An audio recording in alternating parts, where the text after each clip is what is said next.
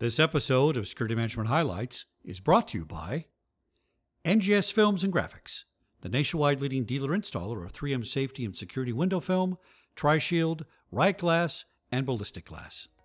Swarm technology is already proven. So like you said, if an F-16 was taken off on an Air Force base and there was a swarm of drones in that airspace, yeah, that's another bad day. The easiest thing to do is, if you don't understand what's going on around you, is to simply circle the wagons, place the rifles out at the ports and get ready for the worst to come. All that and so much more on this month's edition of Security Management Highlights. I'm your host, the security guy, Chuck Harold. Bill Edwards, CPP, PCI, PSP, CPD, CIMP, is the president of Caliber Engineering and a retired U.S. Army colonel with more than 34 years of experience as a security, safety, and intelligence professional. Colonel Bill Edwards, welcome to Security Management Highlights, my friend.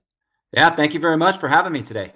I'm really excited to talk to you about this. Our topic is lessons from the war in Ukraine, commercial drones used for combat. I always wonder when this might happen. It worries me to no end. Give me a short overview of what's going on in Ukraine. Then we're going to get into commercial drones and all these applications. What we're seeing in Ukraine is by far the biggest test environment of the synergy between military grade drone technology and commercial drone technology in a combat environment. I suspect that in some top secret lab, there's a drone the size of a mosquito, or there will be one day, right? But the average off the shelf drone right now, is equal to cinematic level photography. It's just amazing. Tell me how it's being used for, let's call it strategic applications in the war. What you're seeing what we're all seeing in Ukraine right now is a combination of military drone, or what we call UAV or UAS. So UAV is unmanned aerial vehicle and UAS is unmanned aerial system. Drone is more of a tagline that everyone understands, but these are actually unmanned aerial vehicles and systems.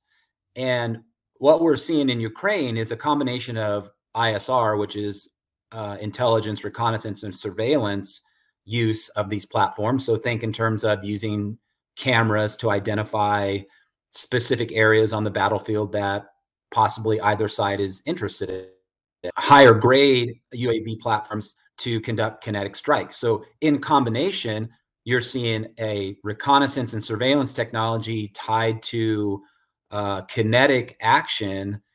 And what's even more fascinating about this is that the smaller off-the-shelf drones are being converted by private citizens and for military use in this conflict with a munition delivery capability. So we're seeing a 3D printed drone, which has been seen in this conflict as well, but they're carrying 40 millimeter grenades and they're flying them over trenches where infantry is at, and they're dropping those grenades. So we're seeing everything that we can possibly see. Now, what's interesting is that this isn't new. This isn't something new. We've seen this in Iraq, Afghanistan, Syria, but what we're seeing now is, to me, monumental, because the Ukrainian government actually mobilized its private citizens to employ their personal drones into this conflict.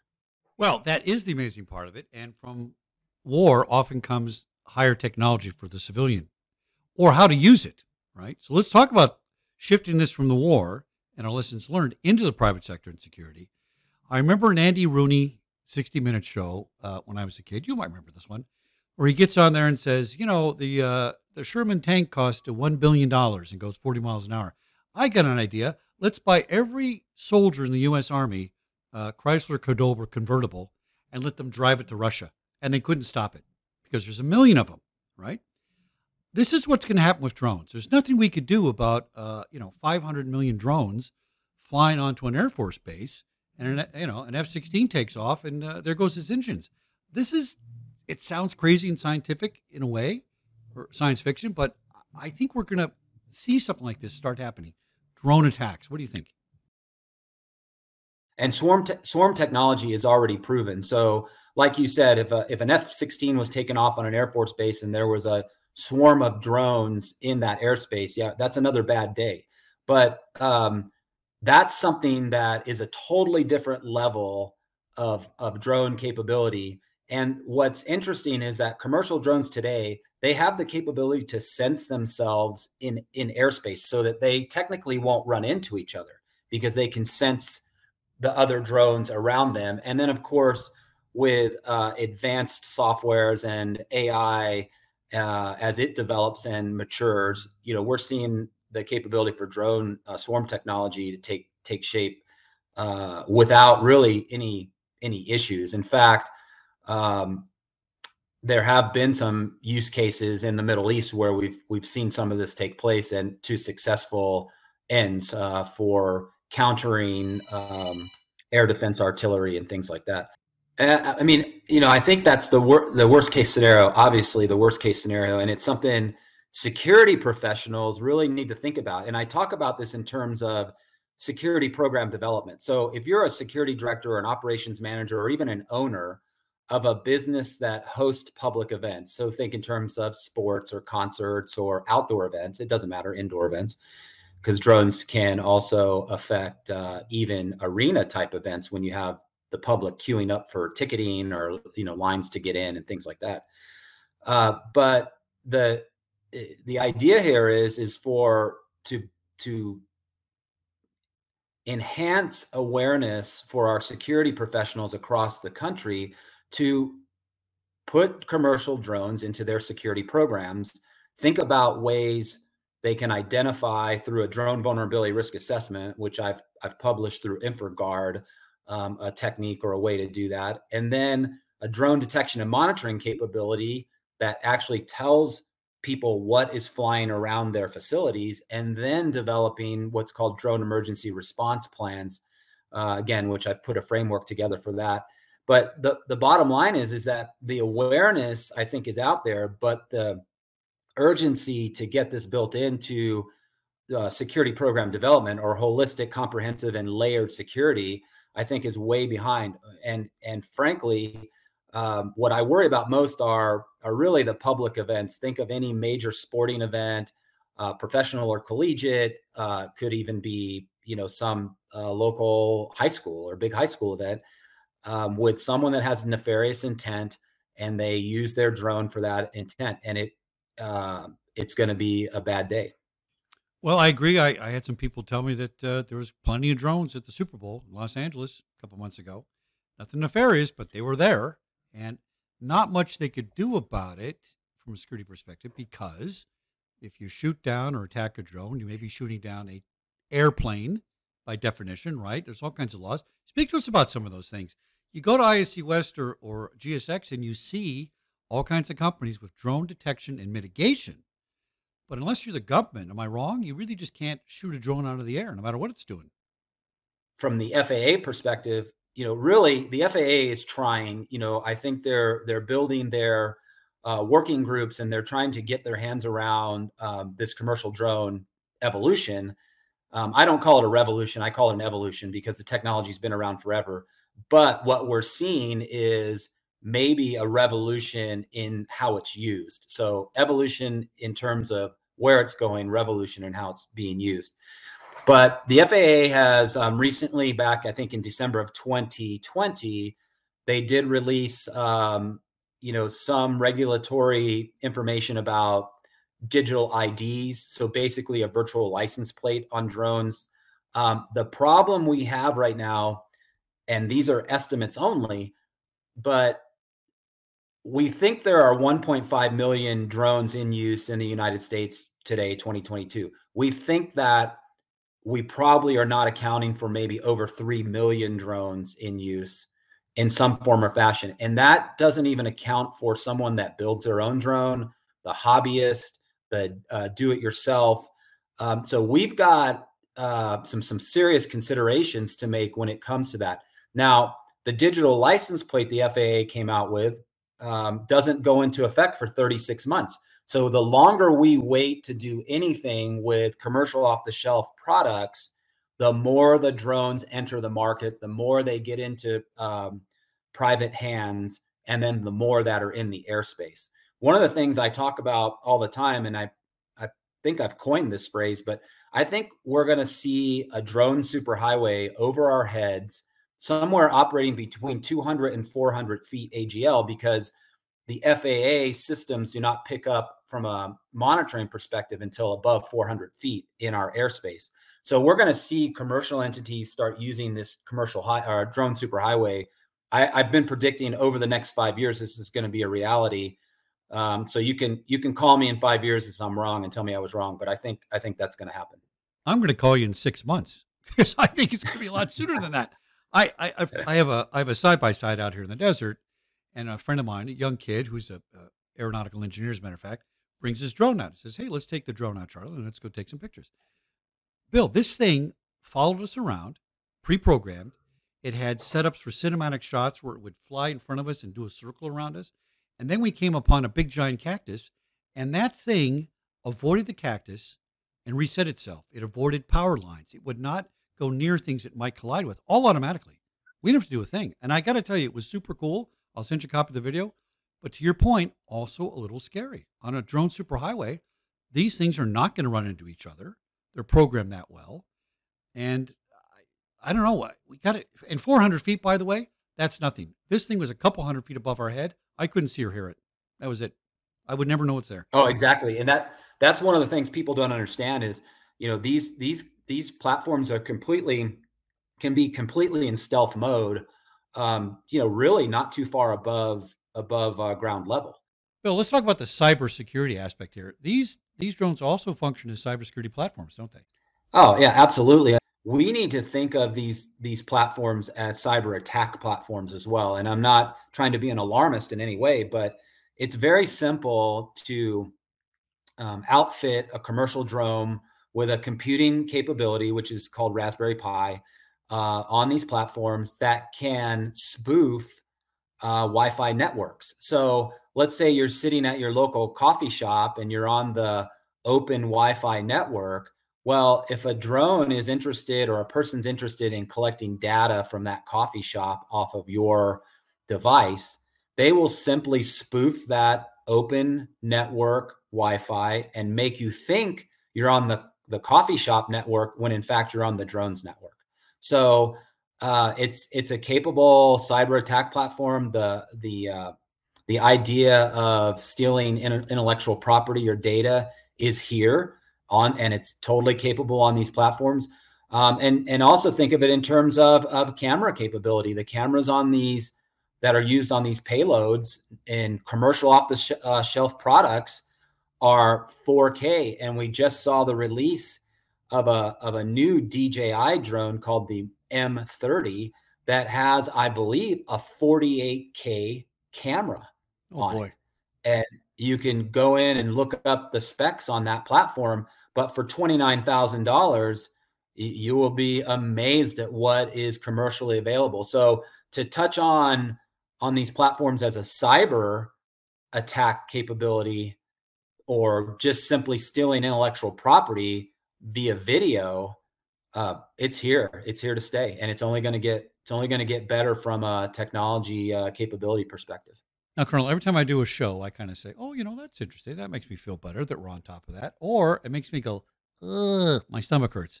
You just got the Security Management Highlights award because my stomach really hurts after you told me this part.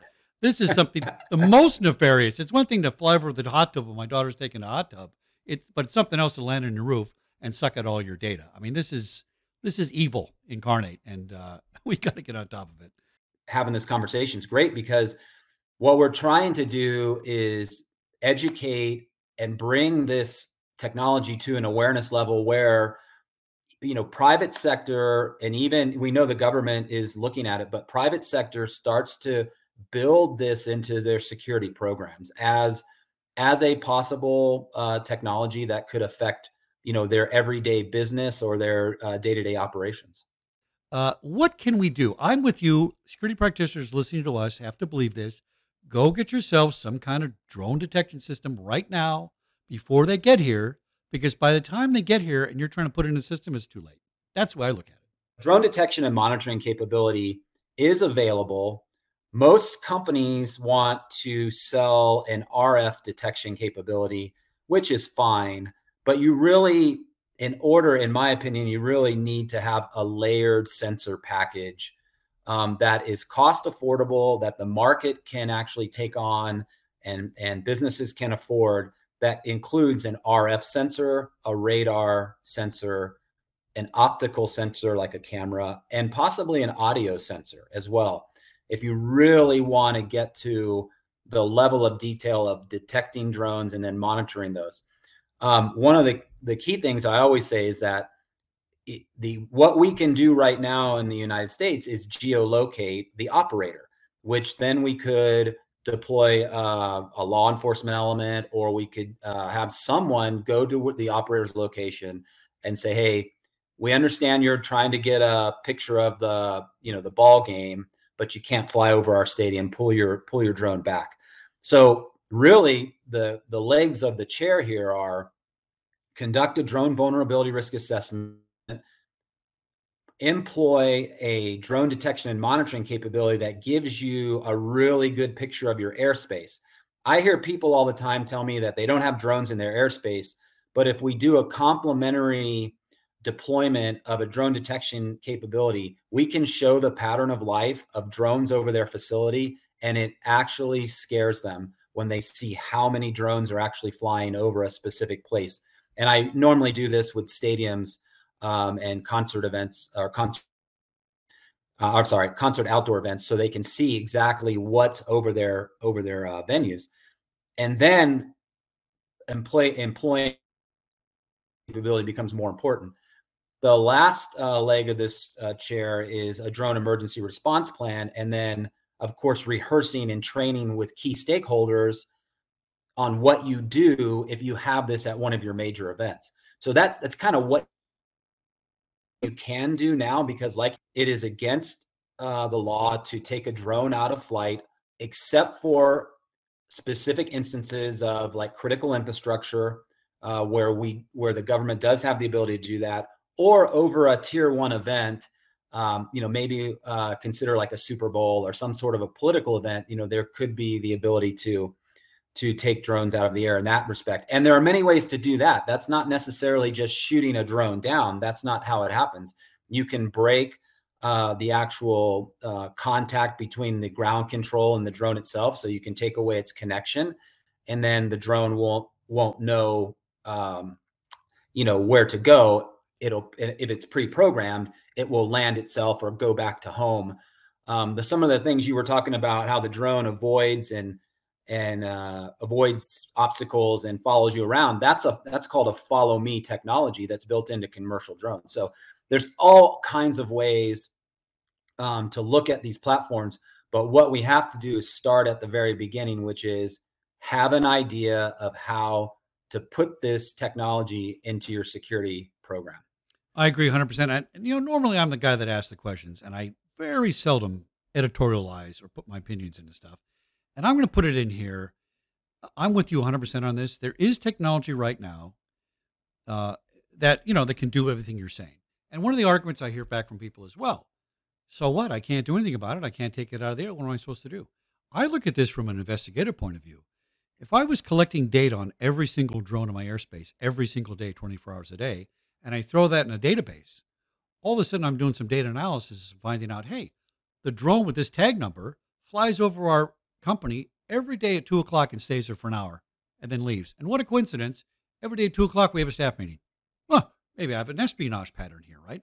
So we need to get this stuff into place now, not just because the drone might be trying to blow us up. That's worst case scenario. That's kind of, maybe that's out there, but certainly espionage, looking at employees, you're going to have some stalking issues. You're going to have drones that are stalking their ex-wife at work. All these things are going on right now. I'm confident of that. And getting this technology in place is going to help you find that as a security practitioner. Yeah. And what you're describing is what I call pattern of life analysis, right? So you can actually, and we've done this, with companies I've partnered with in the past. That's the right way to think about it. And drone detection and monitoring isn't perfect. I mean, I'll be the first to say that. And it's really hard to do if you're simply focusing on one sensor. So if you're just focusing on RF as your means of detecting a drone, it's okay, I think, but it's really not what we really need to get to. And I think private sector companies, they need to figure out how to provide a layered sensor package that's a cost affordable, which, most of them will tell you now that when you add radar in, it's pretty expensive. Cameras are fairly cheap, but really good cameras aren't. And then adding an audio capability is pretty simple, but RF is really the simple way to go right now. And that's what you're seeing in the market. So it's, we got a long ways to go, but really what we're seeing play out right now every day in our news feeds is how drones are being used to give the Ukrainians some parity with the Russian army, which to me is fascinating. Colonel Edwards, thank you so much. Fascinating conversation. Let's keep this going. I'd love to talk to you some more about this. We could talk for hours about it. It's such an important topic. I really think, as far as security practitioners, if it's not at the very top of our security concerns list, it's right up there. Yeah, thanks for having me. I appreciate it. It was a great talk. Mr. James Beal, CEO of NGS. Welcome to Security Management Highlights, my friend. Hey, thank you for having me. I appreciate it. Now, you guys did a survey. It's the 2022 Building Perimeter Survey. What are the key findings from that? I'm really interested. Nobody would know building perimeter better than you, a glazing company. That's right. We have been very active, obviously, in the glazing security space for over a decade. It's really interesting. I think really the common theme that we find and that we found specifically with this survey, the key findings, is that everybody has a general concern about the effectiveness of their existing perimeter security measures, and specifically as it relates to glass, right? Because a lot of times your security professionals will inherit, for lack of a better word, the environment, right? They're often not involved in the design and build of a building, and so they're really kind of playing whack-a-mole with, what do I need to fix, or what do we need to look at, or where's my Achilles heel? And in this particular survey, 82% indicated that building perimeter security is the highest priority or very important. 45% said highest priority, 37% very important. What we're seeing and what we see from this, or what we saw from this survey, is that your security professionals are seeing that attempted breaches in the last year, approximately 10 and a half attempted breach attempts, and then approximately 10 and a half successful breaches. And, if you look at, a loss of life, one breach is too much, successful breach. So that's really an issue that is a big problem in the design build of buildings, commercial buildings, government buildings, K through 12, all that stuff. So access control is a real thing. One of the other takeaways there is that the human-aided breaches are common and the greatest risk, and that shouldn't come as any surprise. And I would sort of look at that as your active shooter type scenario. So it's not your typical vandal, but that's more somebody who's actively trying to cause harm and mask a mass casualty event, unfortunately.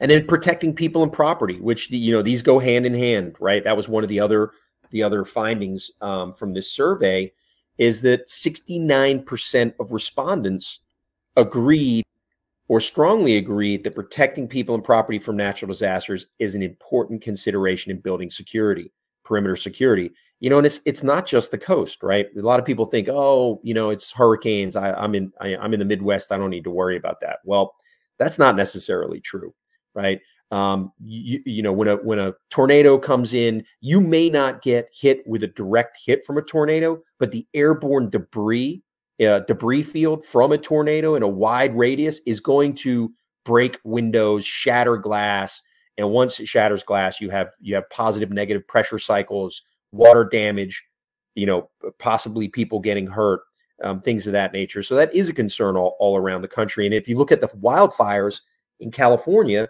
they had gusts of up to 100 miles an hour when that fire gets raging. And so you, in fact, have a de facto hurricane caused by a fire out on the West Coast. So it is an issue anywhere in this country to protect against storms and natural disasters. So, and 78% of the respondents agreed or strongly agreed that protecting people and property from riots, looting, or other civil unrest is a growing concern. And this is a crazy fact, but that is really kind of popped up here in the last couple of years is the civil unrest, obviously.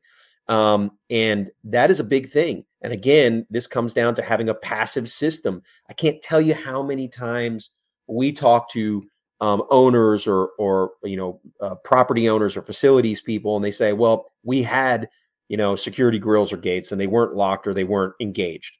So it's somebody has to engage them, and it's not practical to engage them real time. You really want something that's in place and is always working, so that, because when there is a civil unrest or a flash mob or something that pops up, a natural disaster, you may not be able to get somebody to the property or to be able to engage it in time, and that may be the last thing they're concerned about, right? Hurricane, you're going to get out of Dodge. Civil unrest, same thing. You want to be concerned with ensuring that you're not putting people in harm's way. You really want to make it as easy and seamless as possible. The protection is in place, no worries. Yeah, one of the most interesting findings is that confidence is weak. Only 5% of the respondents indicated that they have best-in-class building perimeter security, which means 95% are not confident or worse, worried about what their current situation looks like. James, the thing you just said about inheriting a building really struck home with me, because I inherited the Fox Network Center back in the day, which was complete glass, 5 stories. And then 9/11 happened. Yep. And we had to figure out how to take that glass and make sure when a bomb went off, it didn't become a 500-pound Frisbee. And this was a big challenge. So I really hear you about that. How can NGS products and services help address your findings in this survey? Listen, this is, I think, a really underlooked issue in security. Yeah, you're 100% right.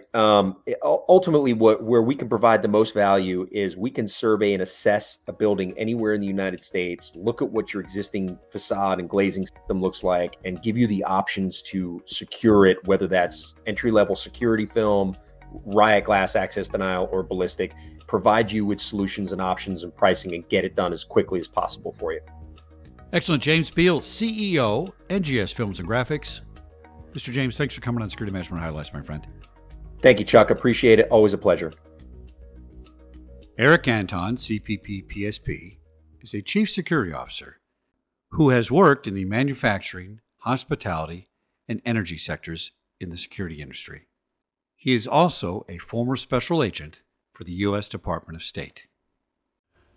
Mr. Eric Antons, welcome back to Security Management Highlights, my friend. Thanks. Good to be back. It is good to be back. Good to hear from you again after about a year or so. Today's topic is the forgotten fifth option of risk management. I was really fascinated when Claire sent me this topic. To redefine that title, you and I are going to speak about defining risk as a positive thing in security, which is something we never, ever, ever do, because our entire job is based on risk assessment, and risk is usually a vulnerability for the company. And let's talk about how we can make that positive. Tell me what you mean by this. Yeah, I always like the term fortune favors the brave. You've heard it before, and kind of prompts the question then, okay, what does it mean to be brave? And I think a good way to think of it is, brave. To be brave is to face risks, usually on a level few really care to accept. And I think all too often we call ourselves physical security risk managers. We are risk management professionals. But I'm always amazed by how many of us in this profession still struggle even to define the differences between threats and risk.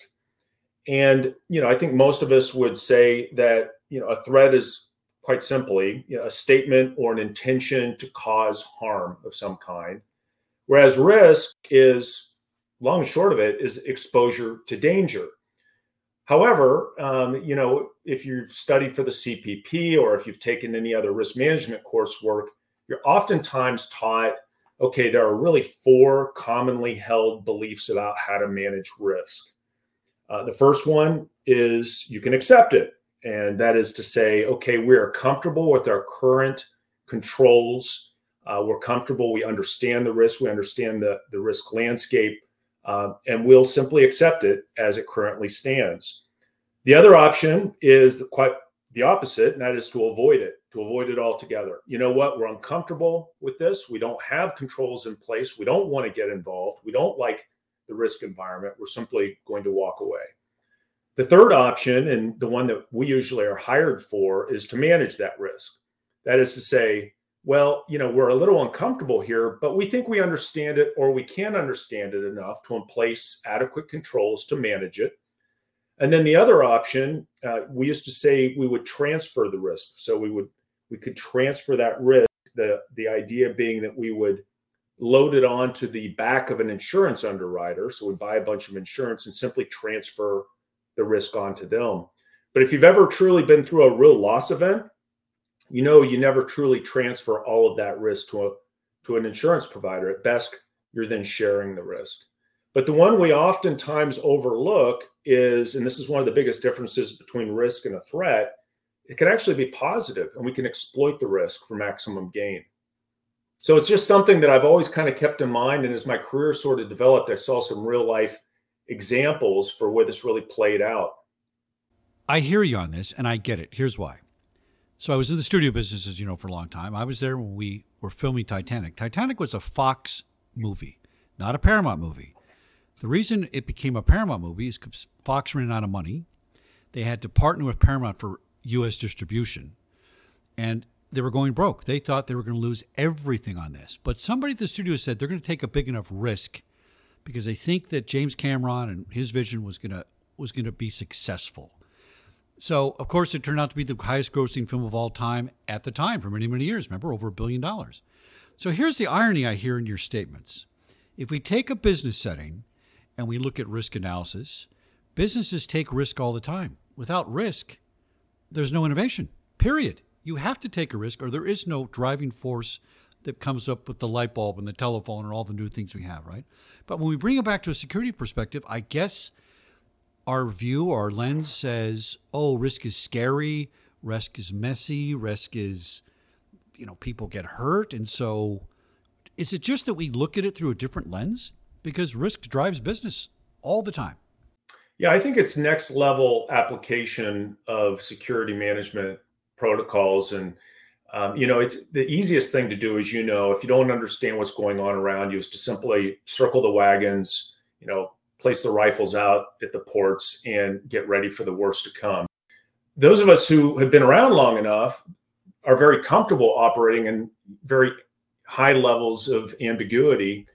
And we can sometimes just take those situations and flip them on the. And if we have some really strong creative controls in place, we can actually use security as a business enabler. And I know that exact studio you're referring to. It's in Baja, North Mexico, which is kind of a seedy area. I know that because I used to work for a company in Southern California. It was an energy company.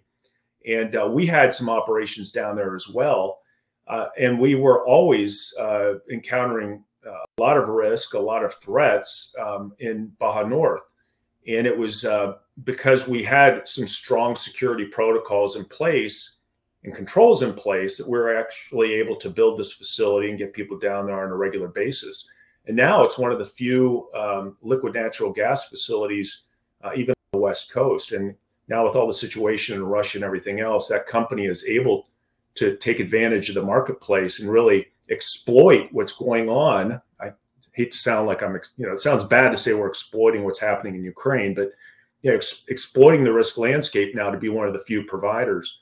Where I saw it early on in my career, where I started to connect the dots, it was about September of 2004. And I'd just gotten out of basic agent training within the Diplomatic Security Service at the U.S. Department of State. And I was posted in Kirkuk, Iraq. Now, as you probably know, Kirkuk is all about the oil. That's where we have these massive oil fields. I think they were producing something like 1 million barrels a day up there. And there were a number of energy companies that had been working for years, making lots of money. But when the war kicked off and things became a bit too kinetic, they were very, very uncomfortable working in that environment. They didn't have adequate security controls in place to deal with the saboteurs are out there running around, blowing up pipelines, conducting brazen midday attacks on government buildings and police stations. So they basically abandoned all of their operations in the fields. Other companies moved in that had experience working in places like the Niger Delta, some other more challenging environments around the globe. They were able to purchase some of their assets literally for pennies on the dollar. They in place some very robust security controls, and they realized immediate gains simply by exploiting what was going on around them. So I was very impressed by that. And it surfaced again in my career. Later on, I was posted to another little offsite compound, even smaller, in northern Afghanistan. And I remember one time we did a flyaway with our senior civilian representative to an area, and we met with a group that were with the Aga Khan Foundation. And if you're familiar with Aga Khan, they get into some really interesting development programs, usually in some very difficult environments, but they're in there for the long haul. They're in there for the long game, and they develop a lot of relationships with people on the front end. They have very low profile but robust security controls, and they're able to do stuff out in the field as a result of their security controls that other people just simply don't get into. For example, to this day, they're still the managers of the Serena Hotel in downtown Kabul. Well, the Serena is basically a 4-star resort in the middle of a war zone. And they charge for it too. There's certainly a market for it. For years and years, if you were with CNN or, a large news outlet, you needed to have a safe place that also offered some creature comforts and decent food. You were willing to pay for it. A lot of other major hotel companies wouldn't touch it at all because they were very uncomfortable working in that risk environment.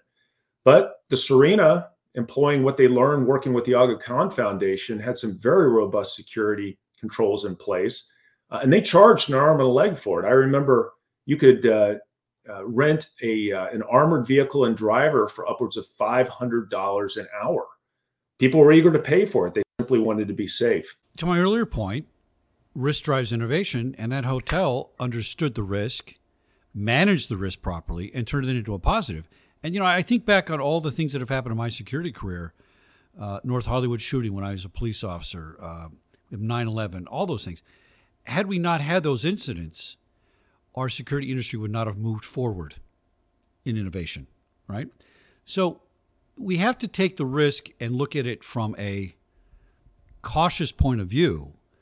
But if risk is only defined in business as an uncertainty of a future business enterprise, then we can help the business, I think, get there by us as practitioners viewing risk differently.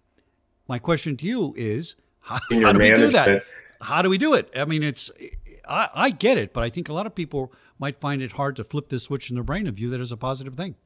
Absolutely. And I think it's, you have to kind of consider it like an intermediate or even an advanced concept. I would never recommend somebody, go into business in the middle of a war zone unless they had that experience that you're talking about of having already worked in a petri dish or two in what we do. And it really just comes from experience. It comes from, sadly, taking a loss of it here and there and learning from it. And it kind of speaks also to what Nassim Taleb calls anti-fragility. And, Anti-Fragile was a revolutionary book when it came out back in, I think, 2012. But you're hearing kind of a resurgence of it of late in risk management circles because it seems like a lot of people have just now discovered these concepts. And anti-fragility, we think about, what fragile, everybody knows what fragile is. And we talk about resilience too. Resilience is basically the ability to withstand pressure and come back to the original state as quickly as possible. But Taleb says there's even a higher level of this. He calls it anti-fragility. And that is not only being able to withstand stress, return to normal state, but actually improving as a direct result of it.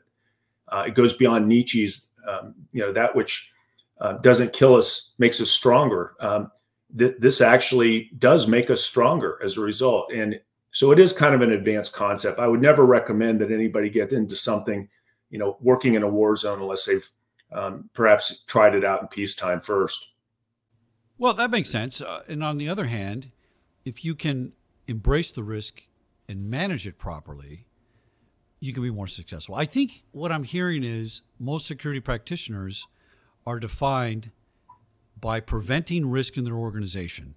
Therefore, you're going to side with caution on recommending security measures, protocols that help lower that risk.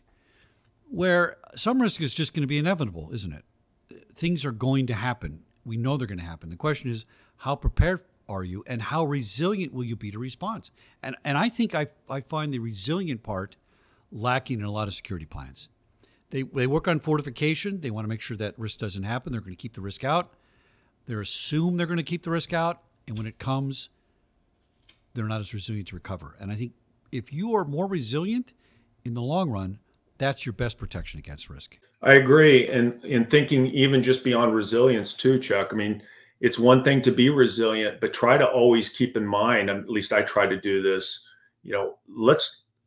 if resilience is 8 on the scale of 1 to 10, let's try to always think in terms of 10. Let's have those open discussions and ensure that our senior leaders, our executive committee members, understand that risk can actually be a force multiplier for the business and for the organization, and that we play a vital role in actually helping the business operate in those kinds of environments of uncertainty. Well said. Eric Anton speaking about the forgotten fifth option, risk management. Eric, always a pleasure to speak with you, my friend. Thanks again for coming on Security Management Highlights. Thanks, Chuck.